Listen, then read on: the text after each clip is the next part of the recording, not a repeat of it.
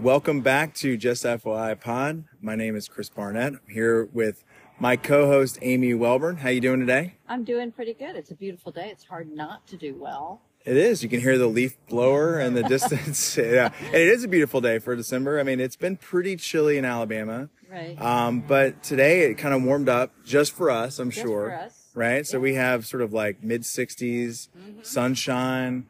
And so we're here to record another episode. Looking forward to it. In the meantime, what's been going on with you this past week? I mean, just doing Advent things like a good Catholic. Oh, right. Such as what Advent things? I put out the Advent wreath. Okay. You mean like literally set out the Advent? Is that your number one sort of? I don't have little kids anymore. Yeah. You know, so it's not the same kind of like liturgical living, intense like Jesse Tree kind of stuff. It's like, okay, I'll put out the Advent. Okay. I'll find it. I'll dig it out of the basement and find it out. And you know, I'm doing something different this year. Oh, yeah. Now that you say this, I mean, it's sort of jogging my. I'm reading A Christmas Carol to my 10-year-old, and she loves it so far. Great. Yeah, and I get to do all the voices, all the years of watching A Christmas Carol. There you go. You know, I've really kind of absorbed the different lines and the characters. I'm really getting into it. So, but that's been my Christmas prep this week. Okay. So I didn't do an Advent wreath. Like, we have some kind of Advent wreath already out. Yeah. Somewhere in the house. But are you working on anything right now, or are you just sort of taking a break for December after all your? No, I'm always trying to stare at the screen and feeling terrible about myself. That makes sense. For what I'm for what I'm not writing. Right, but, right. No, I mean, I always have like goals and purposes. Okay. All of that kind of thing. And getting ready for Christmas and travels, going to New York for Christmas. Oh, you are? New York City, yeah. Oh, wait, who are you seeing? My oldest lives in New York City. Okay, he's still there. Yeah, he's all still right. there, also named Chris. Yeah. And taking the two youngest with me. I mean, they're like 19 and 22. Right. So we're going to spend New York for Christmas. That sounds straight out of a Christmas movie. Yeah, maybe that's hopefully not a bad one. Right. Well, good. What about you? Yeah, I guess the novel's coming out. the novel is inching ever closer, but I guess what I really have on my plate right now is I was asked to contribute to a book called Kierkegaard and Mysticism. Oh. And I asked for an extension. For those of you who are in academia, I asked a year in advance because I knew I had to finish this novel. I knew I had other things coming down the chute at the same time. Yeah. And I was given that leave, gratefully. Yeah. But now I got to do it. I have a month to finish this project. Okay. And while a lot of it is going to be taken from a larger work that I'm currently working on called Kierkegaard, Statecraft, and the Question of Political Theology. Right.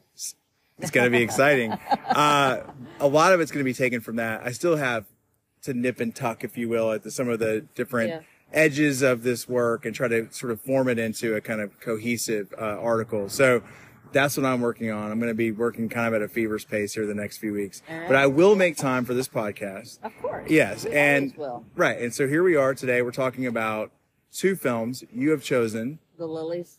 Sorry, there we go. Yes. Lilies of the Field. Not the. Lilies of the Field. They should have kept the. I know. Just that's a nitpick on my part. Interesting why they didn't. Yeah. Right. But so, the great 1962 film starring Sidney Poitier. Great. And Lilies of the Field. And I've chosen the Shawshank Redemption, 1994, directed by Frank Darabont, starring Tim Robbins and Morgan Freeman.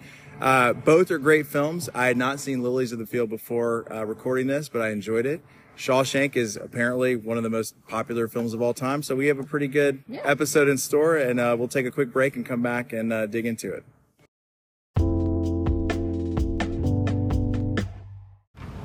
So, the Lilies of the Field, Lilies of the Field. Right. I need to get that right. I want to add that "the" every time. But it's a movie that I had not seen before, and you recommended it. And when I watched it, I was like, of course, right? Like this makes perfect sense. And of course, it's a very prominent film. It was very decorated in its day, and I frankly had never really heard of it. Yeah. So I'm really appreciative that you chose this movie. Like I said earlier, I'm looking forward to hearing how you're gonna approach it. Great. Yeah, I mean, this is a movie that I think is I grew up with, and I actually had the book that it was based on as a teenager, and I'll talk about that in a minute, and read it. And I will say from the beginning that it's a really good film to show with your family, to watch with your family. I think it's not like super profound. Your family, maybe not my family.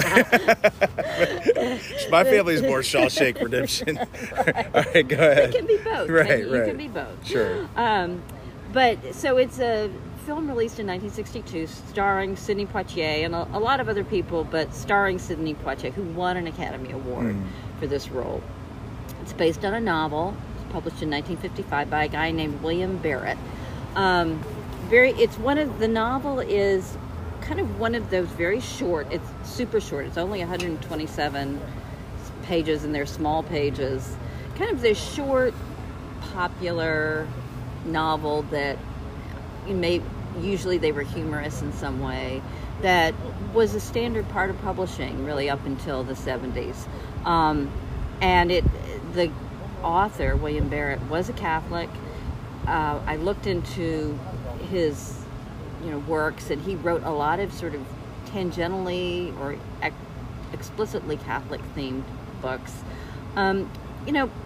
Probably on the level of the kind of Catholic quote literature that Flannery O'Connor excoriated exactly. on a regular basis, not only in her letters but also in her role as a book critic for the Atlanta Archdiocesan paper.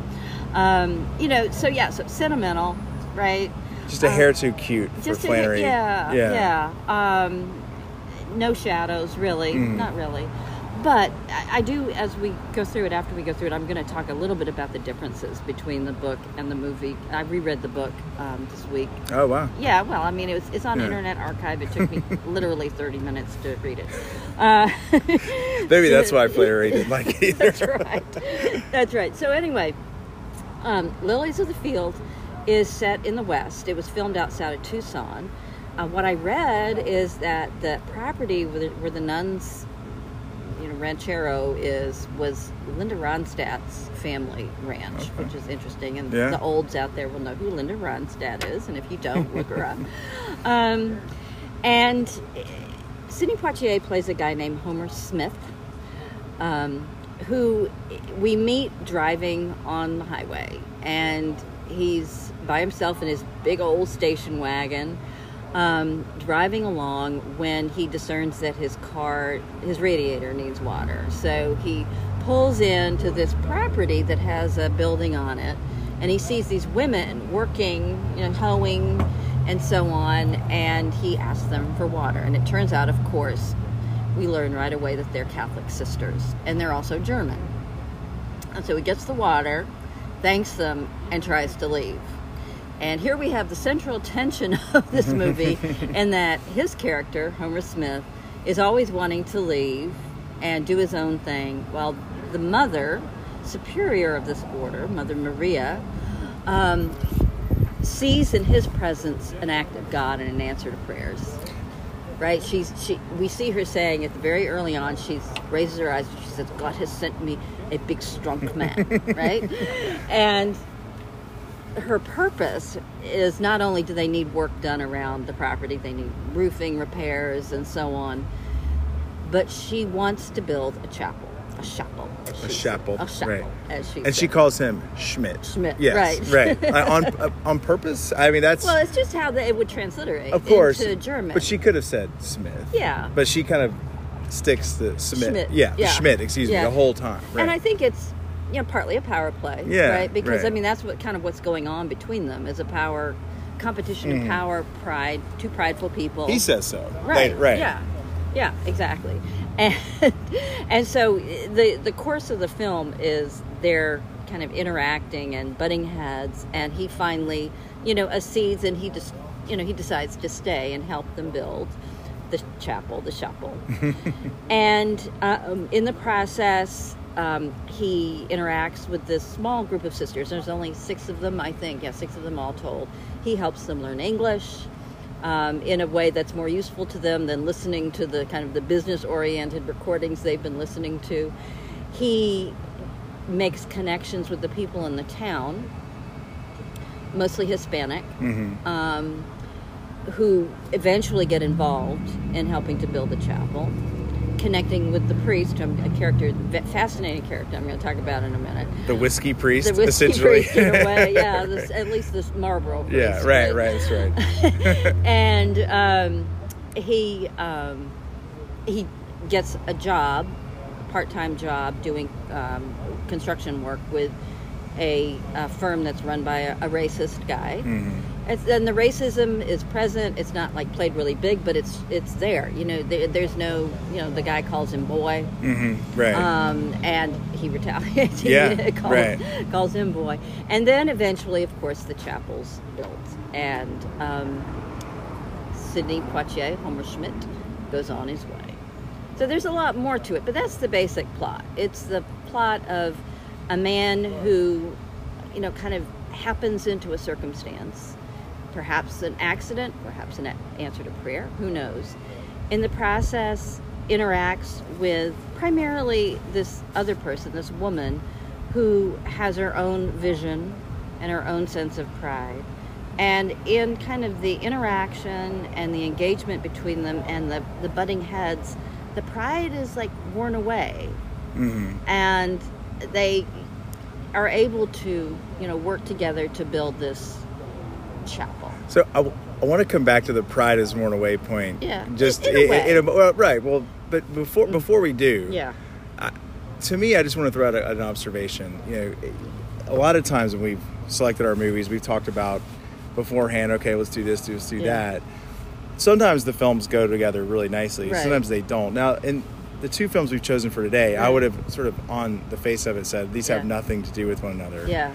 But then there is a kind of, I think maybe the running theme or the comparison of might be the films of Frank Capra and the fact that I think this film, and is it Ralph Nelson, right, is the director. I don't know much about his filmography, but there is that sort of like communal spirit that you find in a movie like It's a Wonderful Life or Mr. Smith Goes to Washington. And I think Frank Darabont, The Shawshank Redemption, like clearly is drawing on Capra. Yeah. But the whole, for those who haven't seen the film, the kind of total sort of impression that it gives you is that of a community coming together over a common cause. Right. And this figure Smith is the I guess the unwitting gatherer of agent. Their right. He's the agent, right, who brings the community together to construct this tangible good thing. And it's very much in that sense very much like It's a Wonderful Life. It's a happy film, right? It ends with success. It's a comedy, and I think that, again that it strikes me as different from a lot of the religious films that we've highlighted. Not that religious films have to be morose and sort of focused on death, but this one is focused on community, I would say. Right? Yeah. Oh yeah, absolutely. And I think the other thing, I mean, I have several points besides the spiritual aspect to make about it, but there are character arcs. People do change in this film. So one of the most interesting things about the Homer Smith character to me is he very unwillingly begins this process of building the chapel, but then it becomes his. And he doesn't want people to help at first. Right. He resists that. He rejects their help. And he says, this is mine. And he has a very kind of moving little speech in which he says, I never thought I'd be able to do something like this. Right. I thought maybe I'd want to be an architect or an engineer, and we don't know his backstory. No backstory. No backstory. There's more in the book, but there's no backstory here.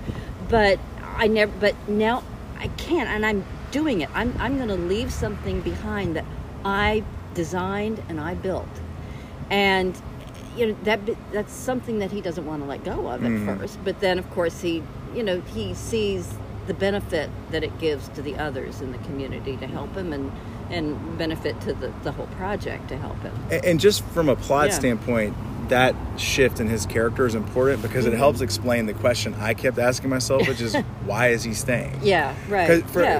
And he doesn't necessarily see himself as this divine agent. Right. He's just a guy passing through, and he consistently says, I want to go, and he keeps coming back. But then you kind of understand that this project is for him also a kind of consummation of his desires, his aspirations in some way.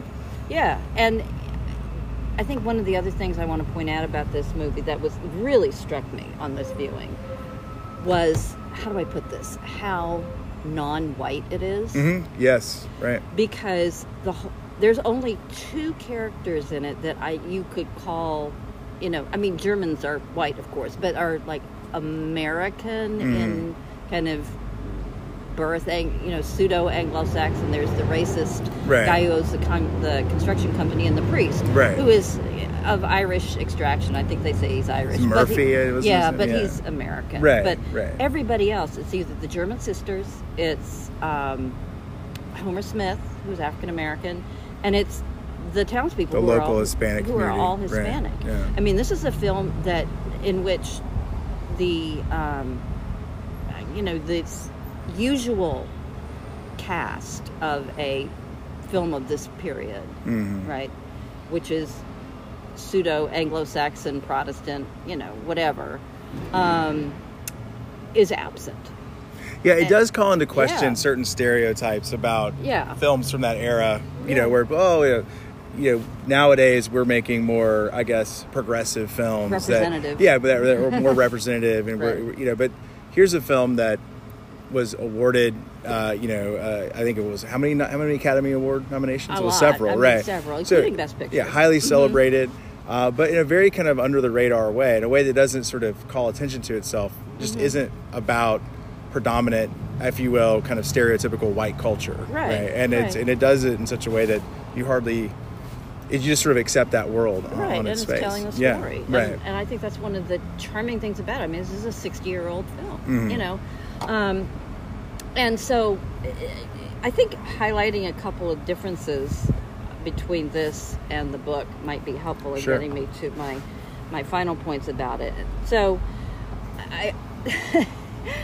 in the movie, as I said, we have no backstory for Homer. In the book, we've got backstory. He was in the military. Okay, which kind of makes sense from the period, and has been drifting a little bit since then, but had gained the skills he had in the military.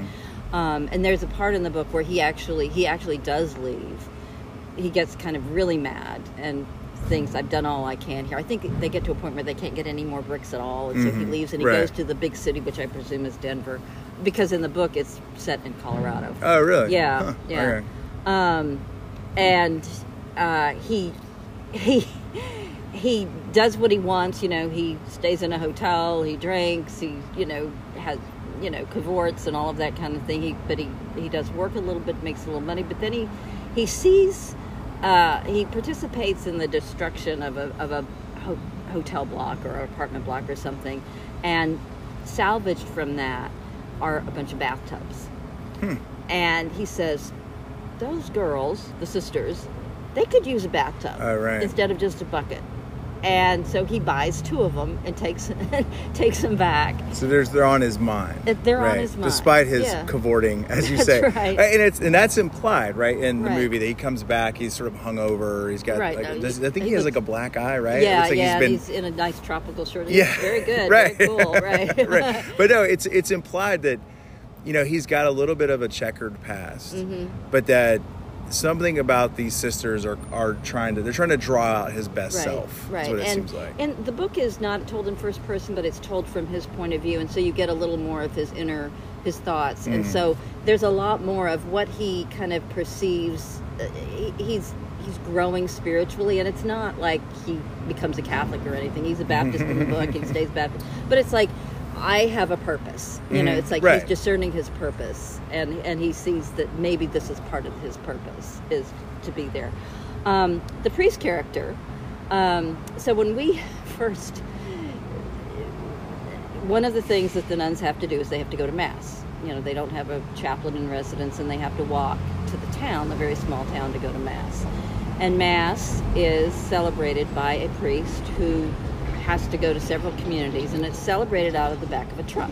I was going to say, or in a van down by the river. Right. Yeah. He sort of hangs out, and they say that the cafe owner says he drinks. Right. Like he said, you don't really see him drink much, but supposedly he does. He likes his cigarettes and his sunglasses. Right. I mean, it's a great scene. And again, you think about this. This is pre-Vatican II, 1962. I was going to say, what is this, post-Vatican II? Right. But he's a really good guy, and he's doing his best. He's out there in the middle of nowhere serving these people. And he says, in the movie, he says, when I was a young seminarian, I had a prayer that God would send me, to a cathedral, and I would be important and all that. And he kind of motions around. He's talking to Sidney Poitier about this in his mobile home, and he kind of says, maybe God's answered my prayers in some way. Again, kind of the pride thing coming there. And then after the chapel's built, he comes to see the chapel, and he's in his robes, and they're like Franciscan robes, so I guess he was a Franciscan. And he looks around, and he's clearly humbled. He says, God has answered my prayers. In this humble little chapel, hand-built by the people that he's serving.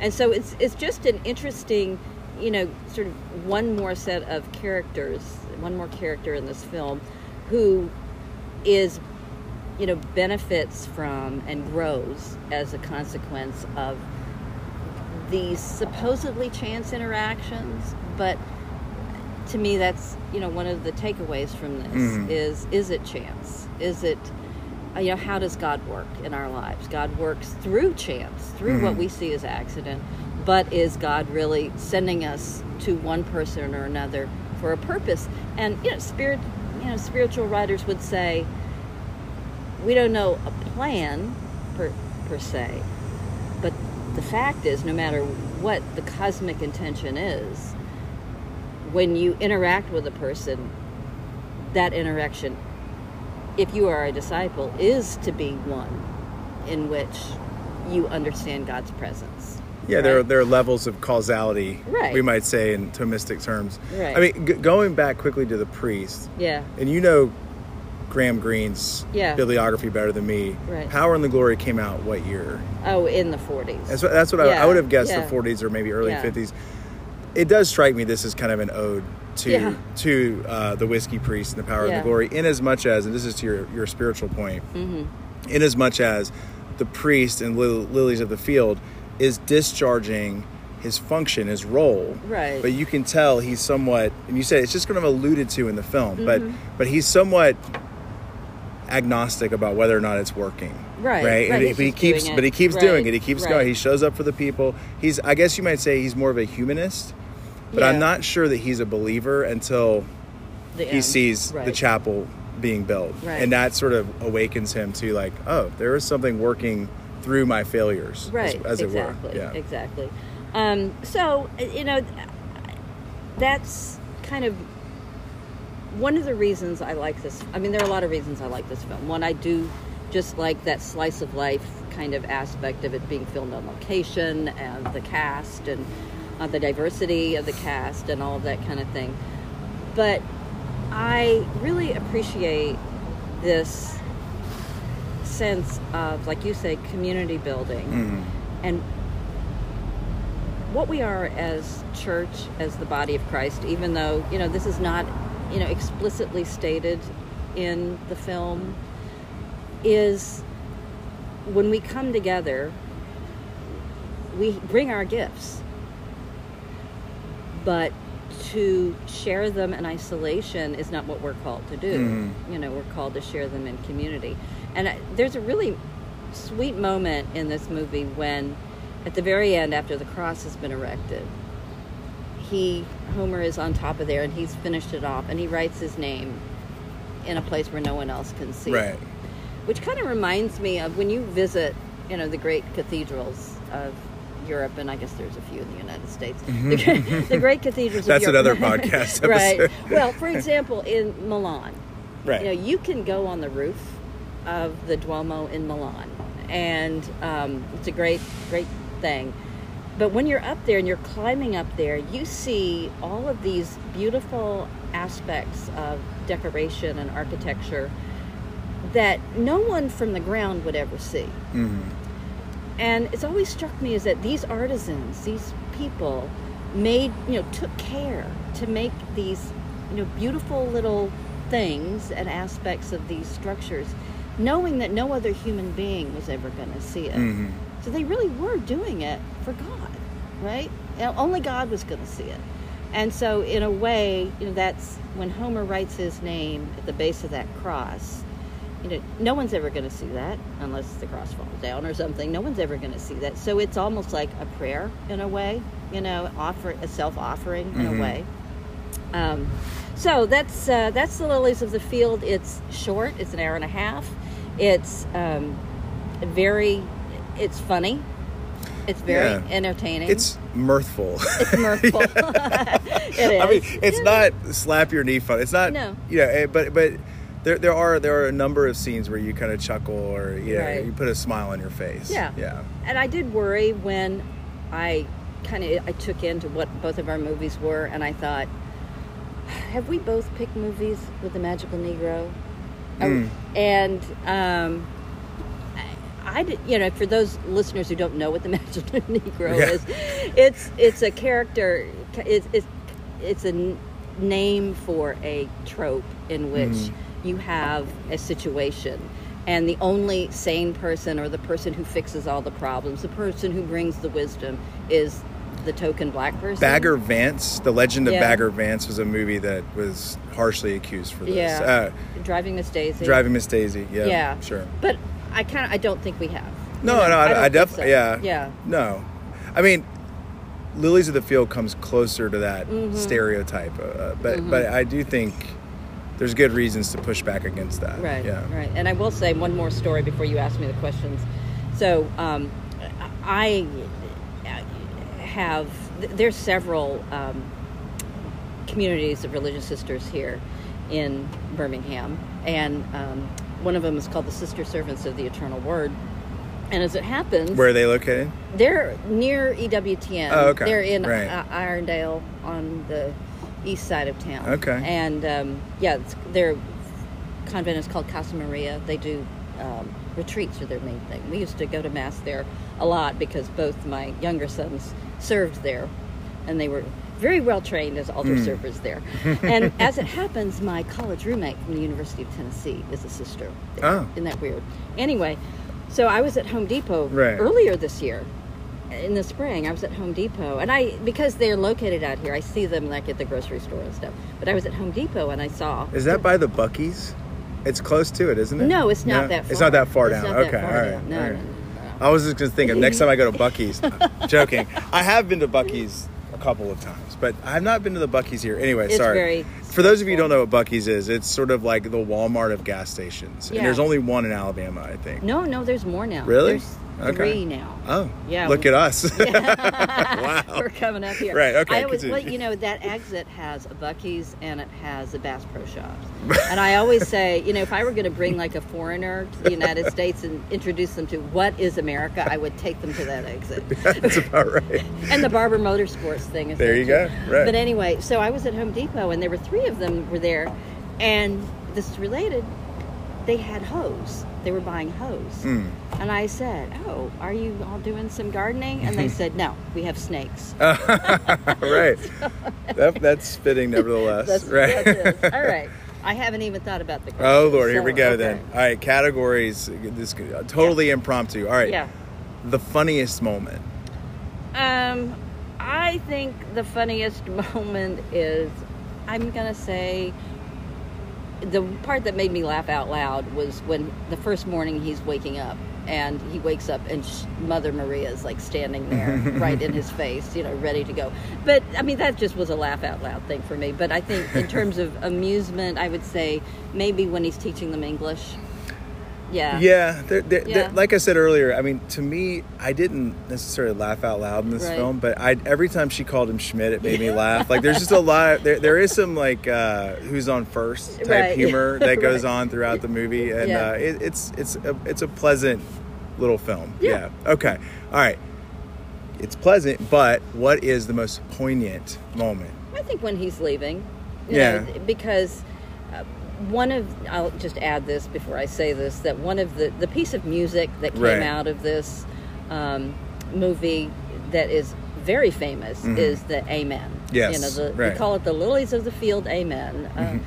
And I'm not going to sing it. Everybody knows what it is. And so he teaches it to them in the middle of the film. And then he has them start singing it. They're singing it around the dinner table at the end. And he kind of recognizes that it's his time to go. The chapel's finished, it's time to go. So he continues to lead them in the singing, but as he edges out, and the look on the Mother Superior's face is that she knows exactly what's going. She knows that he's leaving. Now is the time. Now is the time. And so it's like she has spent all this time telling him, you're not leaving, you're not leaving. And now she respects that it is his time to go. And I thought that was a poignant moment. Yeah. Another maybe expression of faith, as it were. Right. That God had answered her prayers. Precisely. Yeah. If you could only watch one scene. If you could only watch one scene, I would say it would be the scene. I mean, again, we come back to this question of what does that mean? Does that mean the scene that encapsulates the whole film, or the, kind of the scene that's going to hook you? I'm procrastinating here. Should I throw out hints? I don't know. What do you think? Well, I think the scene where Homer Smith writes his name into the chapel. Yeah. Because it does seem to be, in some respects, that's what the film is about, which is one reason why I think it does militate against some of these stereotypes, which is, that this process of helping them has also been a benefit to him. Right. I don't know, that strikes me as like kind of encapsulating what the movie's about. Yeah, I agree. I'm going to hand. Okay, go with that. Did that one. Sorry, I should.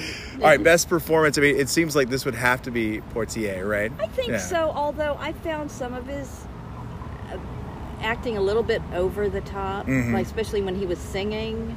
I felt that was like a little bit too much. The Bill Simmons podcast is a category for best overacting, which is always one of the funniest ones they do. Yeah, it's pretty good. Yeah.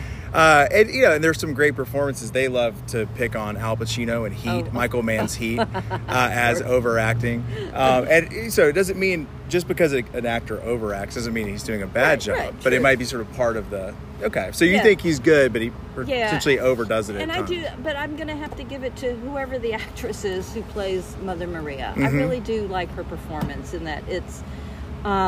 She plays in. It could be a stereotype, the tough old nun, tough old bird. I thought she'd pull out a ruler a couple of times. right. But you can. I think the thing is, you can see underneath every time her, her concern, her worry, her. There is a level of kind of compassion under there. She knows what she wants, and she is convicted that God's answered her prayers, so she's on God's side. But I think there's a subtlety in her performance that I appreciate. Okay. Yeah. And then lastly, your ultimate takeaway.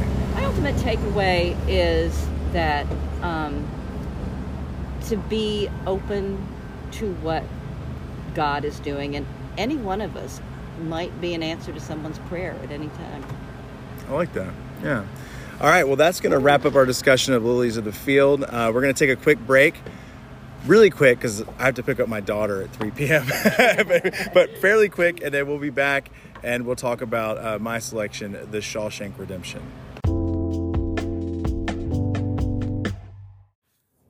Okay, The Shawshank Redemption, which was released in 1994. I figure that was, Everybody's seen that, right? Yeah, everybody's seen it, right?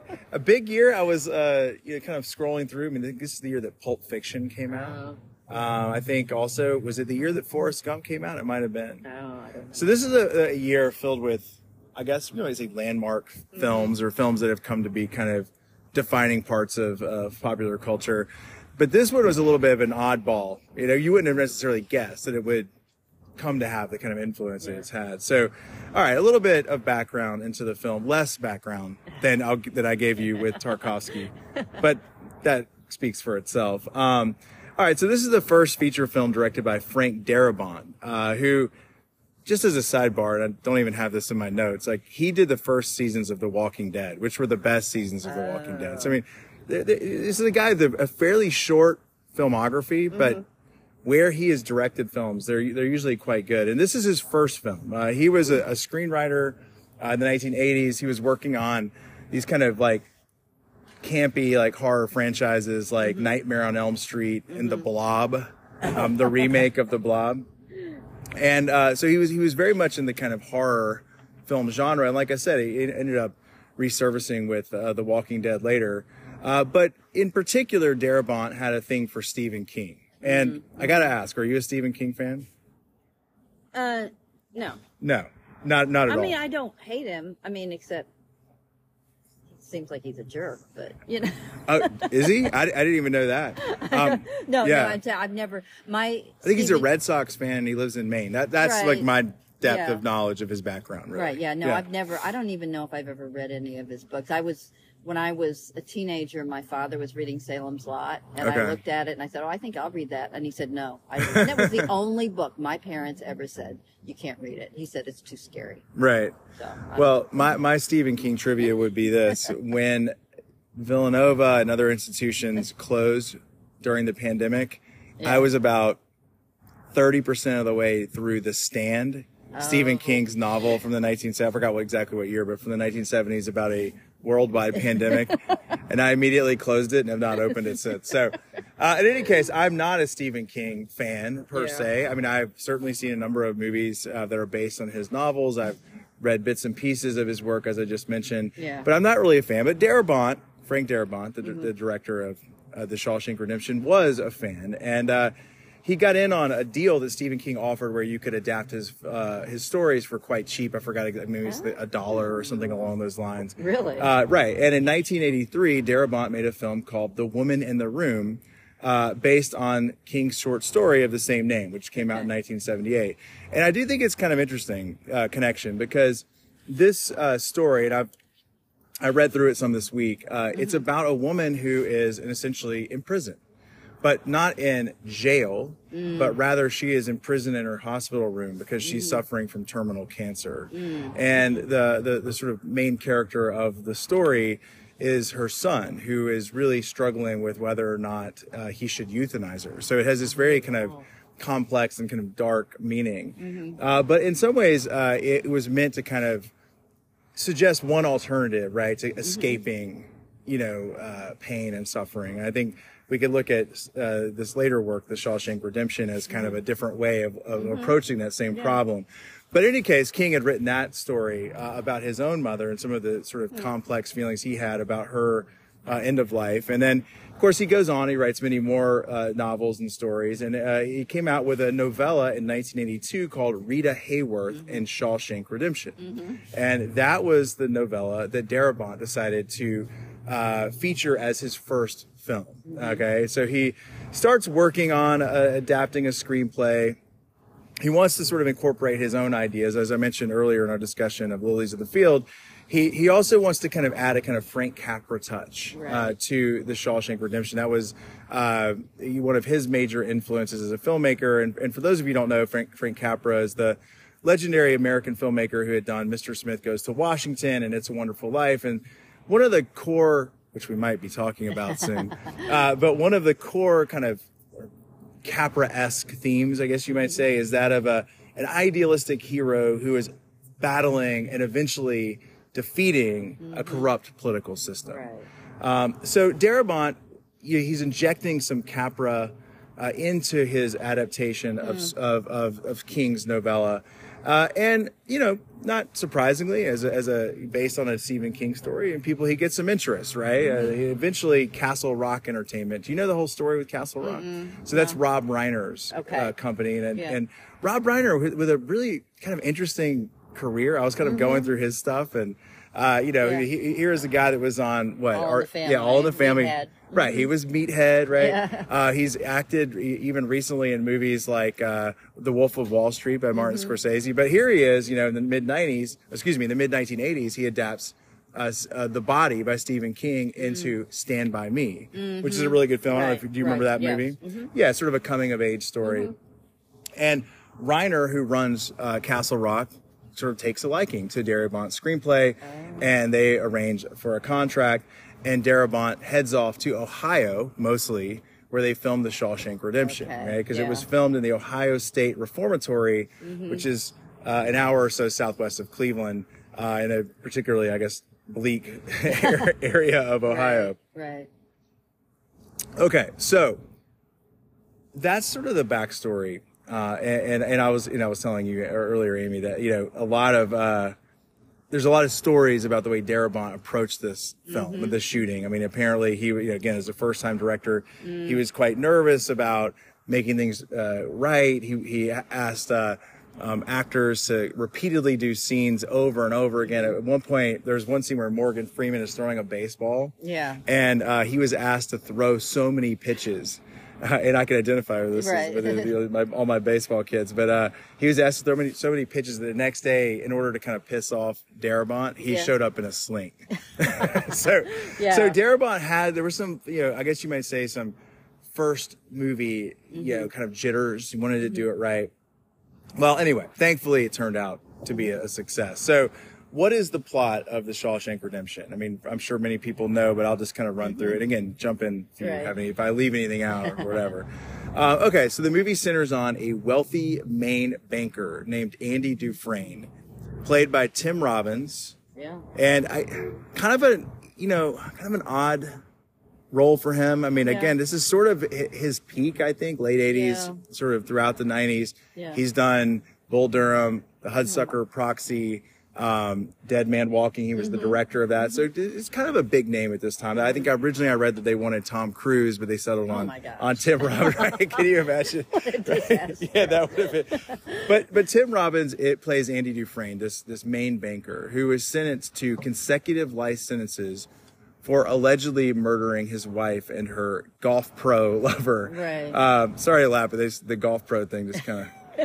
Anyway, so Dufresne is sent to the rugged and sort of bleak Shawshank State Prison, and while he's there, he has all kinds of challenges to deal with, as you might expect. To say the least. Yeah, to say the least, right?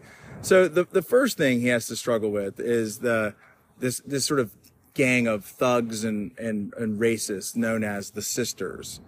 And I was listening to something recently. They're like, every time the Sisters were on the screen, I went to use the bathroom, and it is a rough go there for a little bit. Where Andy, whenever he's alone in the laundry room or doing something, the Sisters kind of gang up on him, led by this guy named Boggs, who sort of is this, again, this sort of deeply disturbed criminal, and they target Andy. Right? He's seemingly.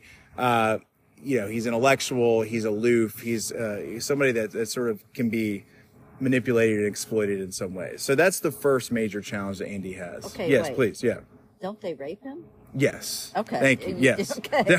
I said they were rapists. Okay. No, you said racists. No. Then I just didn't enunciate clearly enough. No, they might be racist too. They're definitely rapists. And this was not the Frank Capra inspired part. No, I mean Capra could get dark at times, but no. They might be racists. They definitely are rapists. Okay, and so horrible. Yes. Right. Yeah. So Andy has this first major obstacle to deal with. The second obstacle, which turns out to be, at least for a time, the easier obstacle, is that of the prison staff. Right. Okay. Because at Shawshank, we have some really hard characters, right? First of all, we have prison guard captain Byron Hadley, played by Clancy Brown, who only seems to play this role. Like, I get it again. I don't know what that says about him. Right. And this guy, he's the kind of guy that sort of pops off, over the smallest thing, Beats the heck out of you. Yeah, right. You insult him, he'll beat you up, he'll send you to the infirmary, and so on and so forth. Very dangerous man. But even more dangerous is the Bible-quoting, two-faced warden named Samuel Norton, played very memorably by Bob Gunton, to the point that if I see him in a movie, I'm like, oh, it's the warden from Shawshank Redemption. Right. And as it turns out, Andy deals with the Sisters by appeasing the prison staff. So he helps out, prison captain Hadley. He helps him out by arranging for some tax breaks, on some money he was coming into. He then is sort of roped into doing various sort of financial planning for the warden and so on and so forth. We'll come back to where that goes later. But once Andy has established that he is a reliable kind of financial advisor and sort of inside man in the prison, the Sisters are kind of pushed off the screen. He becomes essentially untouchable. Okay, so this sort of newfound, I guess, status in Shawshank allows Andy to help out some of his fellow inmates. And this is where a number of his sort of friendships become important. So his closest friend in the movie is this character, Ellis Red Redding. Red, he's called, played by Morgan Freeman in a very celebrated role. I don't know if you have anything to say about Morgan Freeman here. I love Morgan Freeman. Yeah. He's great. Yeah. It is sort of, I don't know. I feel like Morgan Freeman has become such a cultural icon. Right. His voice just alone. I mean, didn't he narrate the Bible? Sort of. I think he may. I think so. Yeah. I know he played God in one movie. Yeah. And so this is a more real Morgan Freeman, kind of a hard-edged, cynical.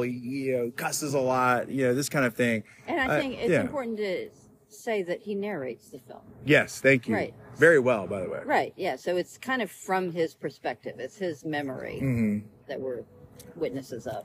Yeah, he's sort of rehashing the tale of Andy, right? So the thing with Red is that he's a contraband smuggler. He's the man who can get things, right?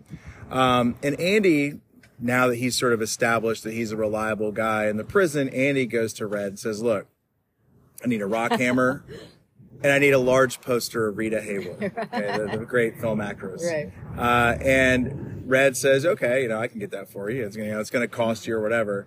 And slowly, sort of as a kind of repayment, there becomes again this sort of deep friendship developing between Andy and Red, but also a number of the other prisoners, and they all become kind of a community or something of a family, and. It looks like this is kind of how, in a way, the story would end, right? It looks like Andy and Red are going to live out their lives in Shawshank. This is the best they can do, right? But the problem with that, or some of the challenges raised by that, is really kind of highlighted on a kind of side story that the movie goes into about a prisoner named Brooks Hatland, played by James Whitmore, who is... finally discharged almost against his will, not almost, against his will, discharged into mainstream society and kills himself. Yeah. And he's elderly. He's elderly, right. And he's been lived 50 years. 50 years. Yeah. Right. And so Red says, look, this is what happens to all of us. We become institutionalized. There's a really great speech in the middle of the film. Red says we become institutionalized. We become so accustomed to living in prison that we start to see it as our home. And one of the things that, Andy kind of represents is pushing back against this assumption that the sort of personal jail that you're in is your destiny. Right. So in any case, Warden Norton, he starts drawing Andy into a number of schemes, right? He uses him under an alias, Randall Stevens, as a money launderer. He washes money for the warden, who is taking on all these kind of public works, using the prisoners in order to get rich and so on and so forth.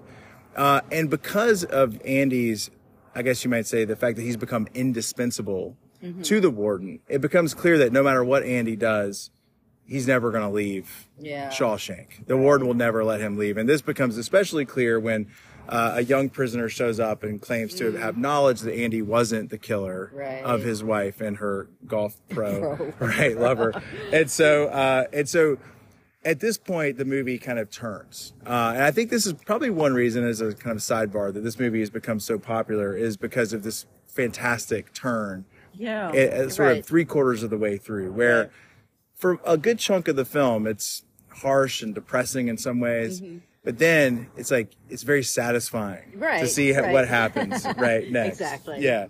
So here's what happens. All right. In a dramatic turnaround, we realize that Andy has long been using that rock hammer, the one that Red got him early on. Right. Let the truck pass. Andy has been using this rock hammer to carve out a tunnel that leads out from his cell into the prison sewer system. Right. The tunnel is being hidden by the Rita Hayworth poster. Okay. Yeah. All right. So on a dark and stormy night, after learning, of this, further learning of the warden's degradation and so on, Andy decides this is his night. He's going to leave. So he breaks out of Shawshank. He enters the prison sewer system. As Red points out, he crawls through 500 yards of excrement to get on the other side of the prison walls at Shawshank and enters the free world with the arms outstretched, cruciform style, right? And then leaves Maine, but not before going to the bank, taking the money that had been filed under the name Randall Stevens. And he has all the papers. He has all the papers, right? He then His sends, money. he then sends the all of the kind of details of the fraudulent activities of the warden to the authorities. The warden is, Hadley, the prison guard captain, is arrested. Norton is going to be arrested, but then he commits suicide. And Andy flees the United States, crosses the border in Texas, and ends up on the Pacific coast of Mexico, where he eventually awaits Red's arrival. And the sort of the coda of the film is Red gets out of prison, and there's this sort of opportunity for Red to kind of fall into the same pattern of despair that Brooks had fallen into. But Red, as it were, trusting in Andy's vision for him, takes off to Mexico, where they are reunited. Yeah. All right. Do you have anything to add to my summary there? No. I mean, just the only thing I would add is that Andy, as part of his becoming part of the prison system, becomes a librarian. Yeah. And he builds up the library and helps, prisoners get their GED and all of that kind of thing. So there's a sense in there that he is kind of bringing, kind of the world into the prison, even if the prison.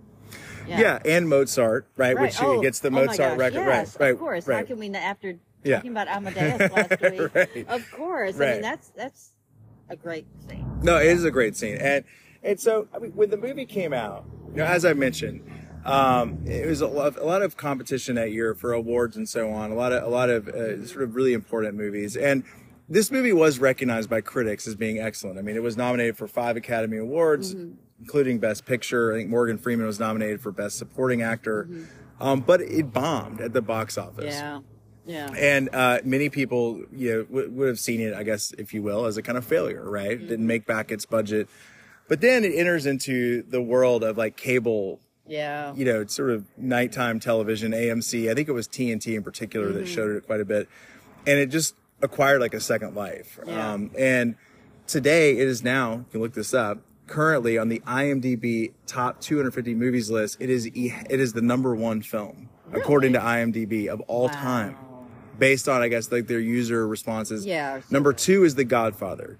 It's also ahead of other movies like The Empire Strikes Back and the Lord of the Rings films. Yeah. So this, one could argue, it's a nerve. One could argue that this is the most popular movie of all time. I'm not saying it is. It's not a hot take. I'm just saying one could argue.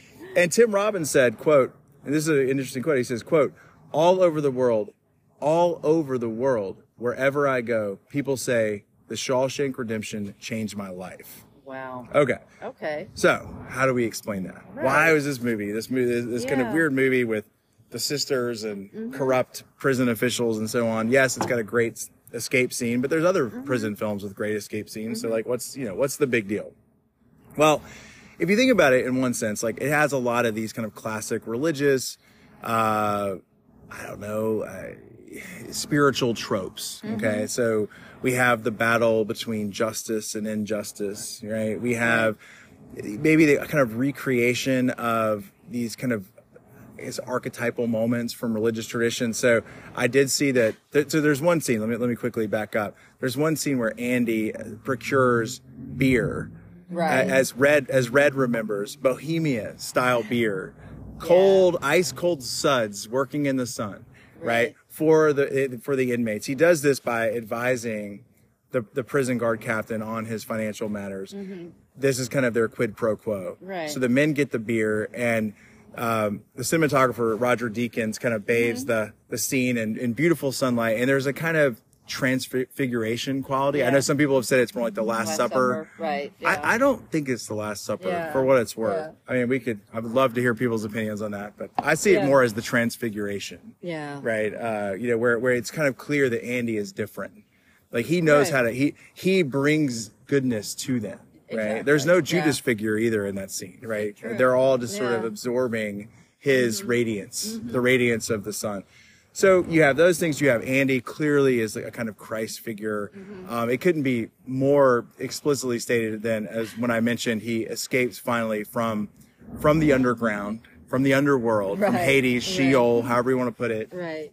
and into the world and opens his arms like Christ, cruciform style, for all to see. But others have said, well, he's kind of a teacher. He shows us the way. I saw that there's sort of like a Nietzschean reading of this film. He's sort of Zarathustra, or maybe we might even say a kind of Buddha who offers a kind of path to enlightenment. Right.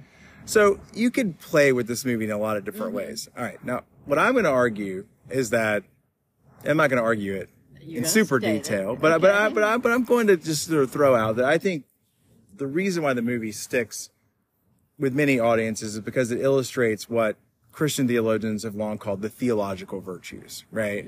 So those are faith, hope, and love, right? And it's just sort of stated in Paul's letters and other places. Certainly theologians like Thomas Aquinas have expounded on the theological virtues over time. But I'm going to do this. I'm going to illustrate this point by quoting scripture.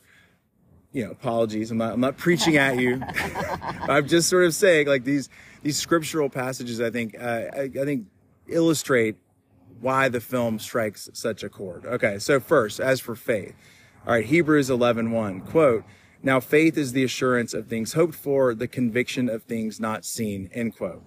All right, so this is Andy in a nutshell, right? He continues throughout the film to believe that he can attain freedom and find redemption. There's never a point in the film where he's gives up that pursuit. There's this dogged, no matter how bad it gets, no matter how many times the warden puts him in solitary confinement, no matter how ugly the situation gets, he still believes in his redemption, and he never gives up.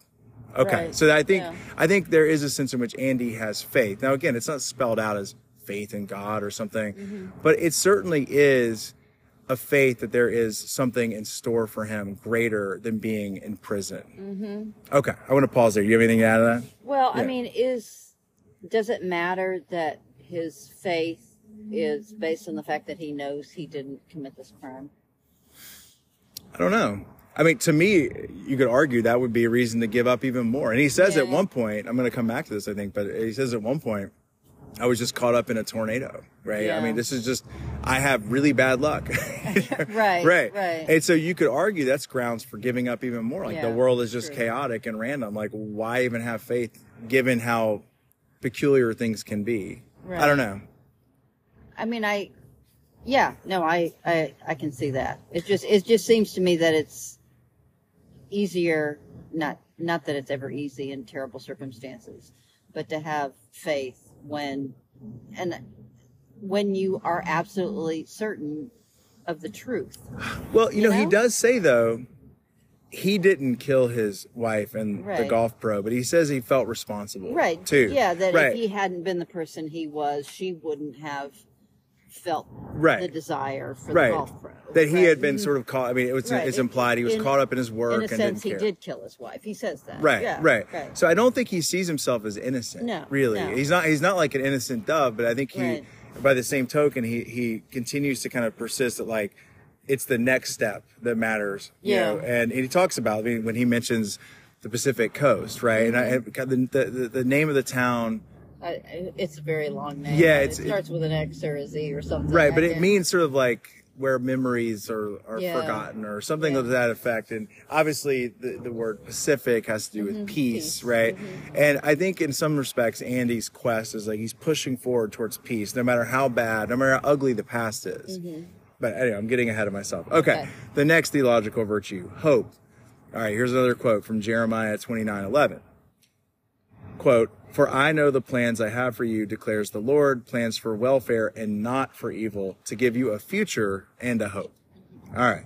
So this goes back to what I was saying a second ago. I mean, Andy admits that, you know, his life has kind of completely gone sideways. And there's one point where when his fellow inmates realize he actually is innocent, they're all like, God, like, how bad is this guy? I mean, we're at least guilty, you know? And so he's in this tornado of suffering, but he doesn't let the past determine where he's going. He's occupied consistently, and this is stated throughout the film.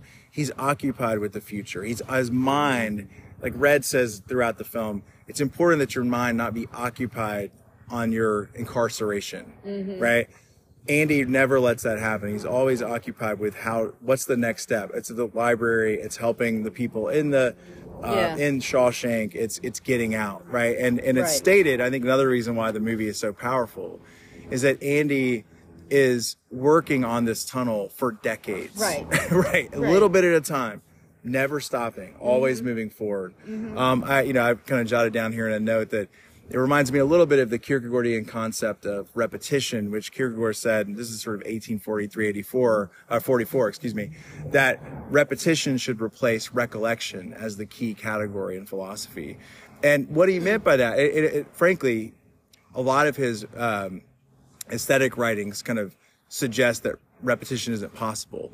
Repetition to me would be something like wanting to recreate, let's say you had a great moment with your family. I'm just throwing this out there. For the record, I've not been to Disney World in a very long time, but I'm going to throw this out there. Let's say you had a great moment with your family when they were all 6 at Disney World. Yeah. Okay, your kids, right? And you and your wife and so on. Then you go back 5 years later, hoping to recapture that magic.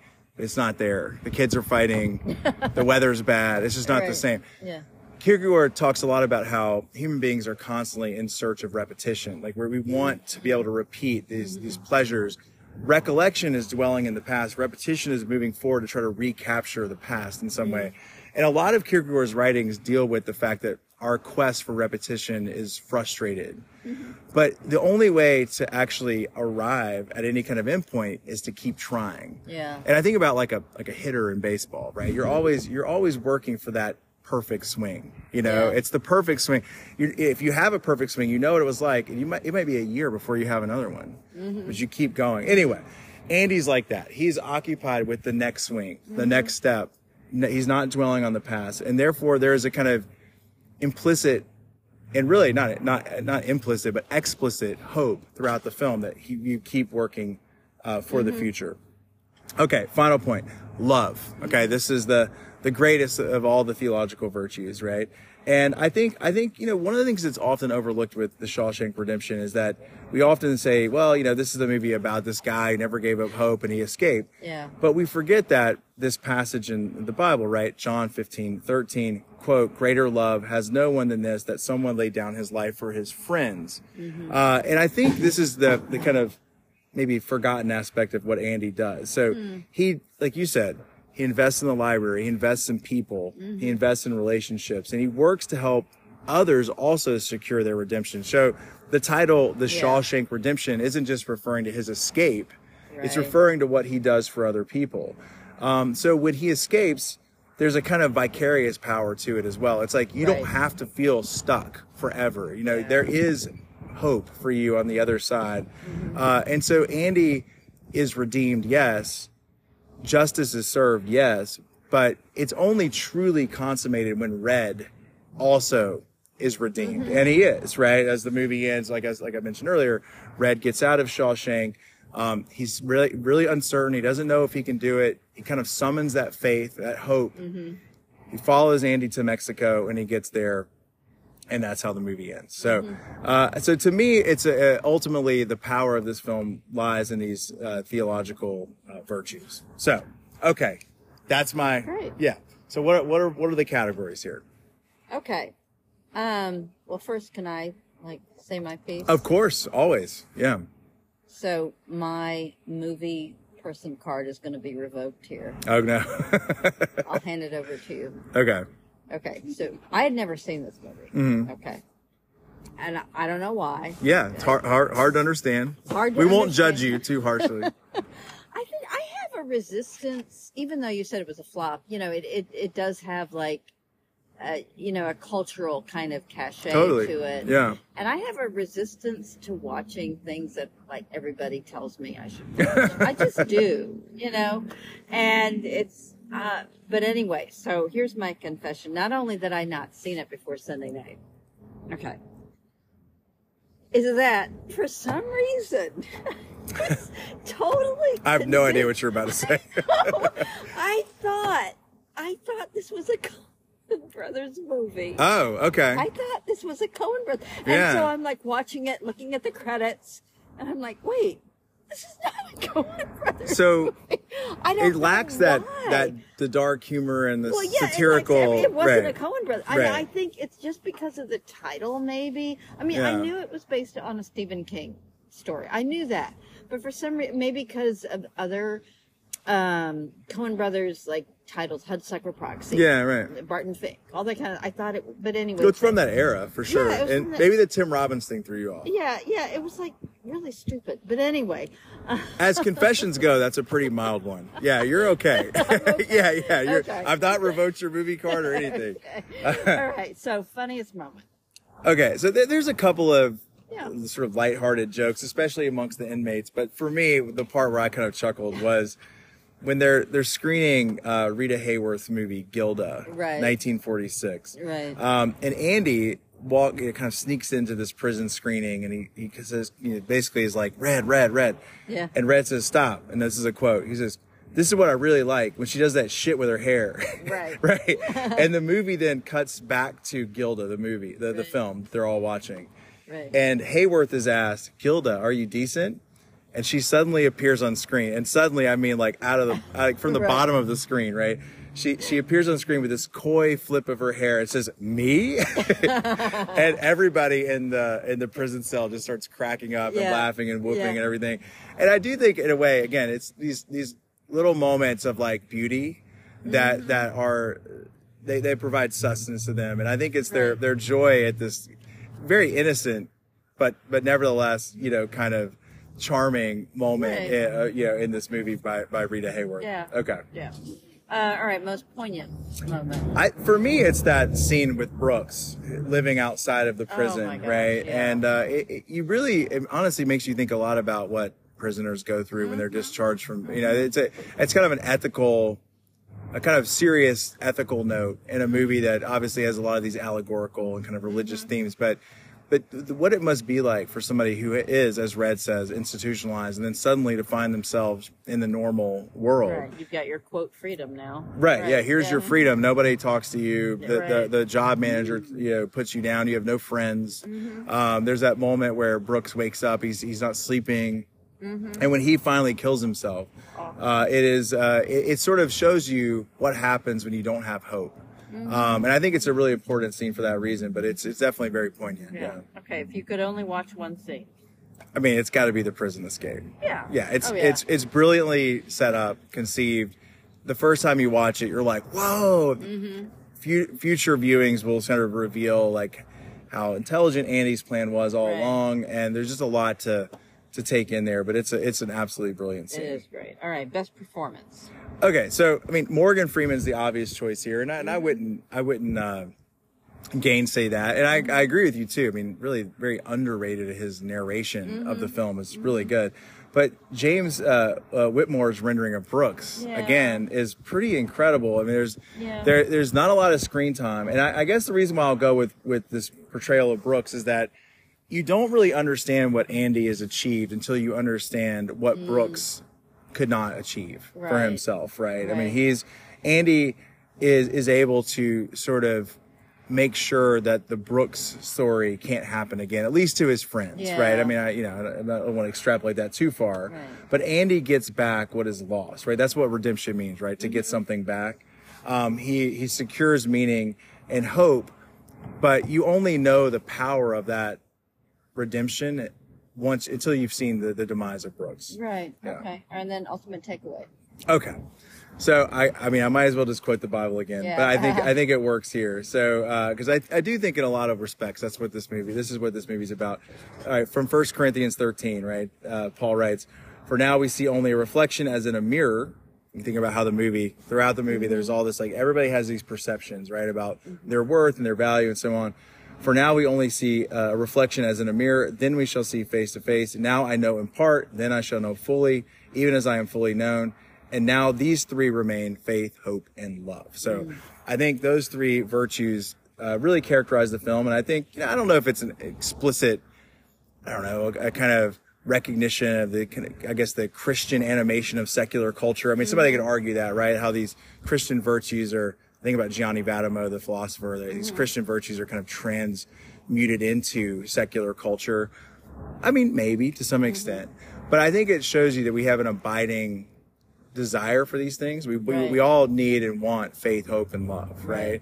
And this is explicitly what the Christian tradition recommends to people as like these kind of spiritual goods that are worthy of nourishing at all times. So I think ultimately that's what the movie's about. I think that's why it's been so successful. Yeah. Yeah. Totally. Yeah. All right. What do you think? I think I want to, for one last time, try to tie the two of them together. Yeah, please do. This is something that just occurred to me. So, you know, in the current moment, we talk a lot about, you know, personal self-actualization and the purpose of life is to find find happiness and fulfillment and all of that kind of thing. And it seems to me that what both of these films express is that the most satisfying, and I think you use this word, the most satisfying way that that's lived out, people, you know, using their gifts or finding freedom, is one in which others are brought into it and others are helped. Because like you said, with this movie, you know, it could have been just about Andy and his, his struggles and the injustice against him and his struggle to be free. And it could have just focused on him. But by bringing, you know, the Morgan Freeman character into it, bringing Red into it, bringing kind of the whole, what he gives to the whole, his community. And then in Lilies of the Field, it could have been about, you know, whatever this, Homer's self-actualization or, desire to express what he really knows he's capable of, or the sisters' desire to create a chapel for themselves. But the fact that they affect each other and they build community as a result of it makes it, you know, far more meaningful. Yeah. Yeah, no, I agree. No, I totally agree. Yeah. I think it shows you that these sort of classical virtues, yes, they serve the individual, but they also serve others. And that seems to be, in many respects, the point of both movies, ultimately. You know, and that in serving others, you also help yourself. Right. Which is a nice thing, right? Love your neighbor as yourself. We did it. We tied them together. Boom, we did it. And the thing is, too, is that you also paved a really nice path for our next film selections, which will deal with Christmas. Right. We'll come back and we'll talk about these next week. We will not tell you what they are yet. No. I think I dropped a hint in this episode. But one will be very surprising. Yeah, right. It's not going to be Elf. It probably should. It probably should be Elf. If we were really thinking about, you know, the number of hits we would get. Actually, I might twist your arm to choose Elf. But in any case, we'll come back next week. We'll talk about Christmas. Hopefully the weather holds out. And until then, hope everybody has a good week.